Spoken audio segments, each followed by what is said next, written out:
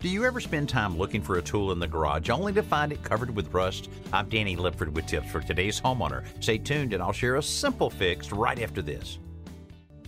It's easy to lose individual hand tools if they don't have a home to which they are always returned. Storing them in drawers like the ones in commercial tool cabinets is an excellent way to keep the tools neatly organized, but it takes a couple more steps to really protect them. If you just lay the tools in a drawer, they'll slide around as the drawer opens and closes, so line each drawer with a scrap of old carpet. The carpet provides enough friction to stop the sliding, but it won't stop rust without one more step. Spray each piece of carpet with a light coat of silicone lubricant. As the lubricant rubs off on each tool, it gives it a protective coating that prevents rust, so the tools are ready when you need them. I'm Danny Lipford with Tip for Today's Homeowner.